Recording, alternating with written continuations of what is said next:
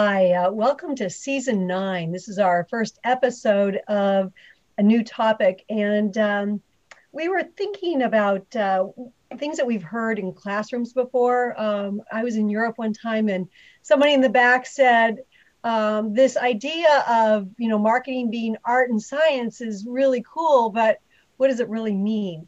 And, it's one of those great elephant in the room questions. And so we thought we would take that on and look at the elements that do make, the art and the science of marketing come alive or not. Can I With just say, Mary, before you carry on, you've just made me feel nostalgic by mentioning the word classroom. I It's been a while since we've been hitting the bricks. It's why everything's online now. But yeah, classroom. I know, remember that. I remember that. it was the good old days, or at least some of the good old days, right? Right. And that's Sean Wellen with us across the Hello. pond. And of course, we have Tom Spitali, and I'm Mary Abazia. We're with Impact Planning Group. We're always trying to figure things out. So, Sean, why don't you take the first stab at art and science, and what does that mean, especially nowadays? Yeah, there's lots of ways. I've had lots of discussions around this, and I guess one interpretation, and this won't be the definitive. This is, I guess, a starter to get us talking. But somebody once said that art is subjective and science is objective, which is a pretty good starting point. It's like if you're interpreting something or you're trying to create something that isn't necessarily measurable, then that's the art side of it. And of course, a lot of people outside of our discipline think marketing is really an artistic sort of creative discipline, and that's definitely part of it. But the science, I guess, comes in taking empirical data, looking for evidence, looking for cause and effect, and trying to get some degree of, let's face it, there's no certainty in marketing. That's what makes it such an interesting and vibrant area. But you can narrow the odds, I guess. So science to me is measurable. Narrow the odds, maybe more objective. Subjective is more opinion based. I guess I'll throw that out as a high level starter, but there's probably more to dig into, I would guess. Mhm. I believe that obviously marketing is both art and science, but I think it's dangerous to move too far in one direction. And I think there are people that happen to think that it's all art or mostly art. There's a growing number of people that think there's more science to it.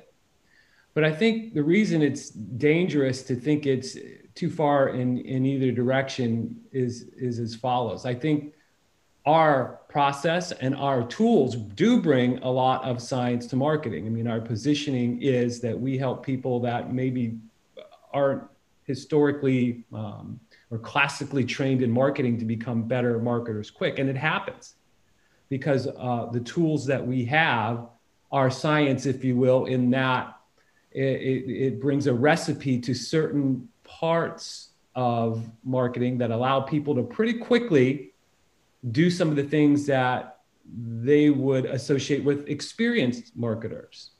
However, we also know that there's an art. And Sean, you said it well. I think the art comes into play in that the tools that we bring allow people to kind of narrow the universe of possibilities in terms of creating a hypothesis around markets, customers, competitors, their own capabilities.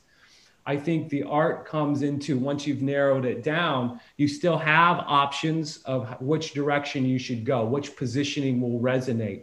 And again, you could test these things scientifically, but I think that's where the art comes in. You start to get a sense as you become a little bit more of a marketing practitioner, which path you can take might be a more promising path. And that's where the art comes in.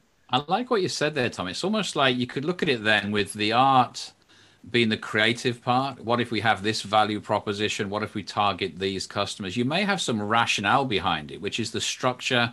I guess you could argue a bit of science, but I think that's more structure because there's no evidence yet. It's either a hypothesis, if you like, which I guess is a scientific term, and maybe the science comes in the validation. Because whatever we do in marketing, it has one principal aim, and that's to increase our revenue, increase our margins, whichever metric you want to choose. But it's about business growth. And that can be measured. Of course, you can't be 100% certain of the correlation between cause and effect, but we'll allow ourselves some wiggle room there and say, if we launch this campaign or we develop this product or we position ourselves in this way to this market, you can measure the effect. And even though I guess a strict scientist would say you can't be 100% sure, we can be certain enough for us that we've had the desired effect. So maybe the cause is more artistic to some extent, and maybe the effect is the post event is how we measure. That's another way to look at it, is in Yeah, the I timeline. think it's like an Oreo. I think you have to start with science and use, the hard, there are approaches to gather insights. You get the creamy middle where it's all of the fun art and what are we going to do with this evidence that we have and how are we going to shape it different than anyone else. And that's where you get the real creative types involved. But then, Sean, I think you're right. You have to measure everything, and so the science of, even there's a science to launching products. There's an art to it too, but there's a lot of science. There's a lot of established processes, especially if you're in medical devices or pharma. There is a science to how you can launch something. So I'm calling it the Oreo effect, I think, a little bit.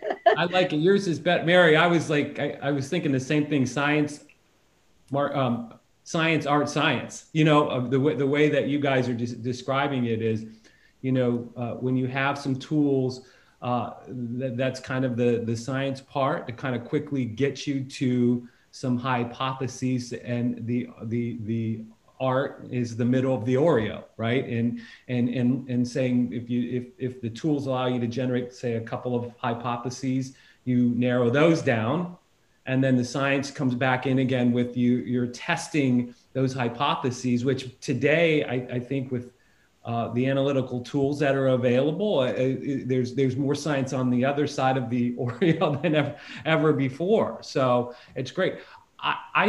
The marketing as art thing is dangerous, though, because when you think that marketing is all art, then you limit yourself as a business to a couple of things. First of all, you limit yourself to only experienced people doing the marketing in your industry, right? You think that that's the only avenue that I have, is to put people who are experienced marketers and know this industry in that position. Now, that's helpful in some ways, but that limits the thinking and the ability to kind of connect dots outside of the industry and things that are working elsewhere. Also, marketing as art really leaves the rest of the organization with an inability to really manage and evaluate the marketing function, because if you say it's all art and I'm not a marketer, so I don't really know anything about that stuff. You leave it to the people that you think are the artists, and that leaves the whole management of the marketing function for those outside the executive team a little bit up in the air. Whereas the science, of marketing, and knowing a little bit about the science of marketing, can allow the rest of the organization to manage that function, ask the right questions, and really make sure that things are moving in the right direction. There's a danger. I'll speak on the other side of that argument. There's a danger with science as well, because with science you create a false sense of certainty, and your output is only ever as good as your input. And if you happen to believe that your customers, for example, value this particular benefit or outcome, let's just make it simple. Say, we think our customers really care about battery life. And on the basis of that, we've increased our battery life with some significant expenditure. And now we're going to market with a simple value proposition: buy our product, it has a longer battery life. And all the way through, you've used the science in both improving the product and you've tried to measure some sort of effect. And then you realize that people actually don't care, or they don't care enough, or they don't just care about that. And your nuanced positioning needs to be more thought through. And you start to rely on spreadsheets, and you start to rely on numbers and what you consider to be solid evidence, when in reality, it's just an opinion on a spreadsheet. So following a too scientific without that sense of customer involvement, of gut feel, intuition, all these softer things also play a part.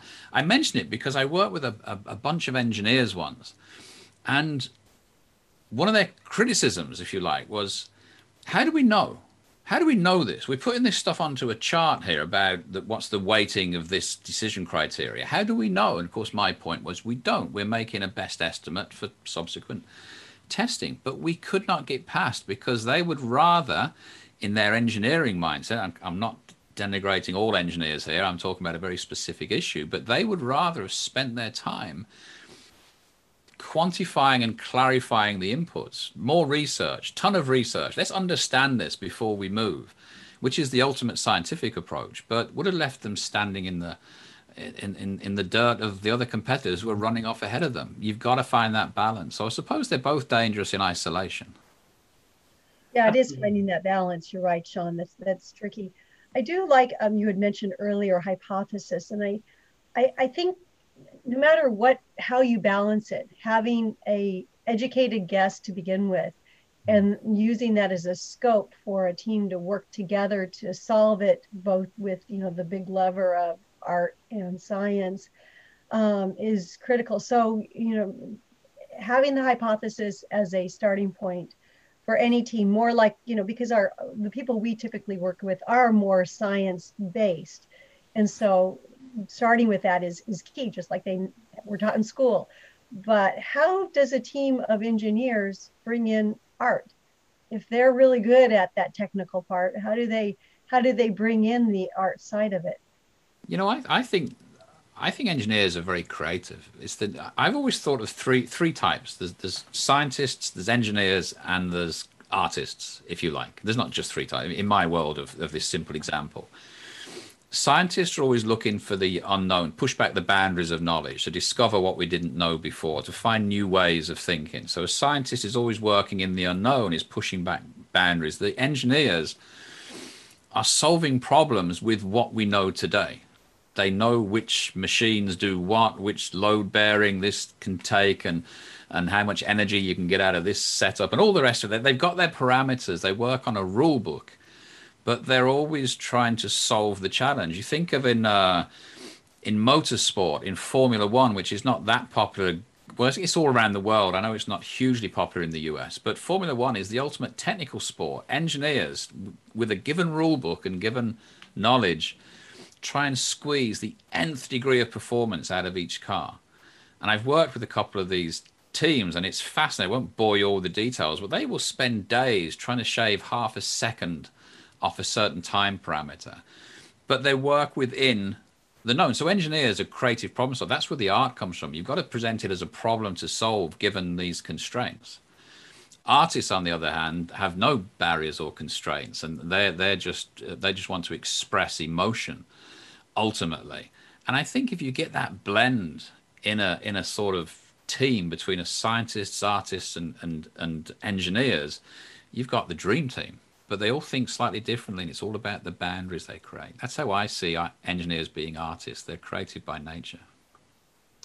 Yeah, our approach to constructing teams to work on a marketing problem has always been inclusive, right? We always are encouraging a cross-functional team. And I think we use the term cross-functional because that's something that's understood by the business to mean all the important functions being involved. But I think, Sean, what you're describing typically is hopefully satisfied if you are really inclusive in your team. So you have a number of different types of thinkers on the team, and that's and it's something that is so vital to the success of any plan.